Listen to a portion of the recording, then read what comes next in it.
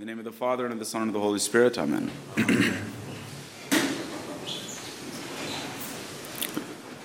I like to recommend good books in my homily sometimes.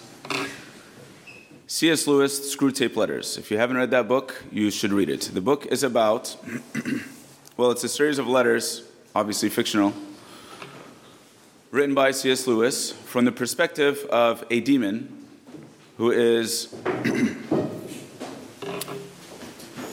writing to his demon nephew on how to tempt a human being. So it's letter after letter, and you kind of get the story about the progress, the kind of events of the life of the human subject, as he calls him, from the demon's letter. It's not scary, don't worry. And it's a really good book, a really good insight into how the devil tempts us. Well, there's many things that we can say about that. One of the things that Screwtape says to his nephew is, as much as possible, try to get your human subject to think in abstractions, to think in ideas, to think vaguely. Don't let him focus his mind on what's immediately in front of him, but let him think in the realm of the ideas. Of course, the devil wants to do that because when we think on the level of ideas, we're distracted from really what's going on right in front of us. And a lot of bad things can happen. So this is what we so often do with each other. I know this about myself, and I know that most, if not all, people do this as well. So often, what we'll do is we'll attach a standard to the people in our lives. So spouses will do this with each other. A husband will think about his wife. This is what wife means. This is the idea of wife. Now let me apply that idea to my wife and see how she's living up to it. Oh, she's not living up to it? Of course she's not, because nobody's perfect. Nobody lives up to our ideas. Oh, she's not living up to it?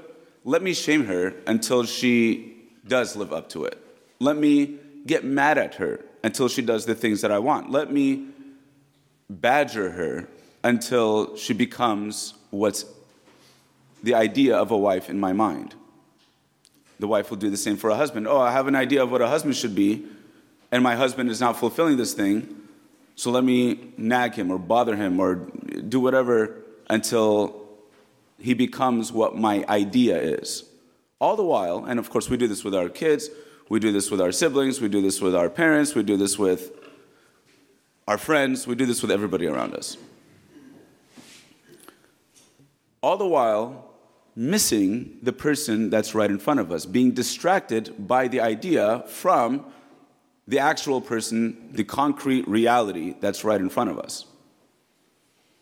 And of course the devil wants to do that because have you ever had that experience when somebody is vulnerable to you? All of a sudden when you see somebody in their honesty and in their weakness kind of reaching out for help, and then all of a sudden, all your guards are down and you want to help them out. You just immediately want to jump to be good to them. That's God working. The devil wants to be convincing us to think only in abstractions so that we miss the actual person that's right in front of us, so that we don't do the will of God. So then what is the will of God? The will of God is to be focused on our immediate context. The will of God is to live in the present moment, in the things that we are doing right now with the actual things that are around us and interior to us. Not to be living in this abstract, metaphysical world of ideas. It's to be living right now with the people that are around us. Because once we know the people around us, once we understand them, and we understand them in their weaknesses, and we understand them in their deficiencies, and we understand ourselves and our own weaknesses and our own deficiencies, once we understand all this, then we'll be a force of good. Then we'll try to help. Then we'll try to do what's right for the people around us. But when we just think in ideas and we attach ideas to each other, and of course nobody's going to live up to our ideas, we just start harming people. We just start trying to control people into becoming what our idea says they should be. Why do I say all this now? In the gospel reading today, Jesus goes with his mother and his disciples to an actual wedding, and where there are actual people. And in this actual event, they actually run out of wine.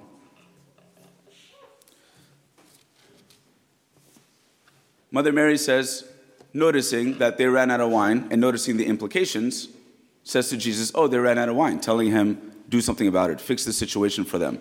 Gezile, they are going to be embarrassed. And of course, they're going to be embarrassed, right? I mean, if you've ever been to a Chaldean wedding and they've run out of wine, it's not a good thing. So they run out of wine.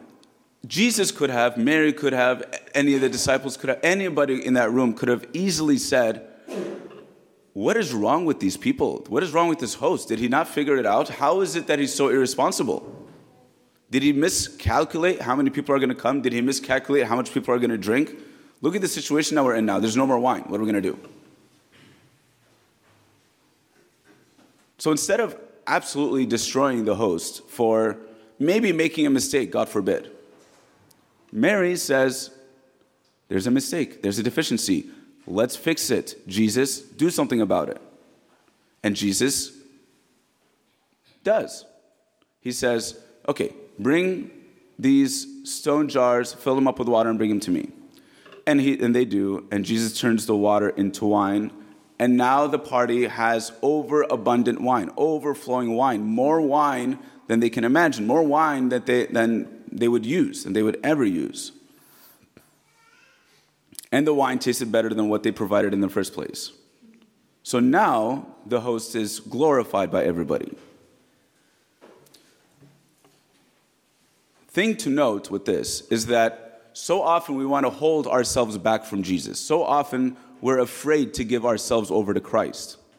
But what we have, which is very ordinary and very normal, very often bland, that we want to possess with all of our mights and all of our control, afraid that we're going to lose these things, if we just let go and hand it over to Jesus, Jesus does not need the water. He's the Son of God. Jesus does not need the stuff that he's asking from us.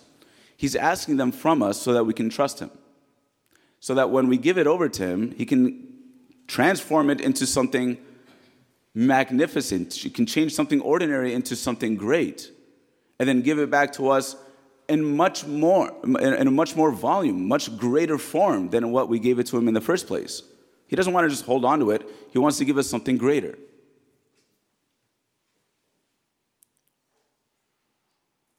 But let's think about this in terms of our relationship with God and our relationship with one another. Because remember that, and think about this, how much things like anxiety and depression and stress and loneliness and just this ill feeling about life, how much it's increased in recent years. And think about that and think about how much people are struggling, how much you are struggling, how much everybody around you is struggling. This seems to have become a very ordinary, a very normal, a very bland thing, a very bland situation that we're all dealing with at the moment. It seems to be like it's in the air. And yet, what do we so often do? We see somebody and they're depressed, and we want nothing to do with it. We see somebody and they're having a hard time, and we want nothing to do with it. It's uncomfortable for us. But sometimes you run into a situation where people are getting so anxious, so depressed, that is dragging them down and is dragging other people down with them. Sometimes it even becomes a suicidal situation. And then we think back and think and wonder, could I have done something? Should I have done something? And the answer most likely is, I think we all could have done something more. Let's take an ordinary situation. The fact that we're all weak, the fact that we're all deficient, the fact that we're all in need and all in pain, the fact that we're all suffering. Let's take that ordinary situation and confront it. The devil says, just think about the idea. Oh, they're not living up to the idea? Forget about them. Dismiss it. Go to the next person. Somebody else will fulfill your desires and satisfy you. When God is really calling us to actually do something about it in real life and in real time. Let's take something ordinary, like depression, like anxiety. Let's take something ordinary, like the pain and suffering that every single human being is enduring. Maybe in a hidden way, but let's call them out of their hiddenness and ask them to be open and to dialogue, so that together we can offer this thing over to Jesus. And something that is otherwise bland and boring, like water, something that's otherwise just very ordinary, Jesus will take it and he'll do something new with it. He'll bring life into it. He'll transform it into something magnificent. And then he'll give it back to us, and it'll be greater than we ever imagined. He'll do something with it that we can't even think about. He'll surprise us with his goodness and with his touch of love. But it does take, brothers and sisters, for you and I to really live with each other, seeking to understand one another, and then seeking to love one another. Love not in the sentiment, not in the mere feeling, but in the verb, caritas, the Latin, which is it's an action. To love one another as Christ has loved us, to lower ourselves so that we can be there for one another, and so that people can feel that they're not alone, that they're not isolated, that they don't suffer by themselves, but that in you, who are the face of Christ in this world, that's what it means to be Christian, in you, people can see Christ and trust him, that if they give their water, their ordinary feeling, their ordinary circumstances over to him, he will change it into something absolutely beautiful. Amen.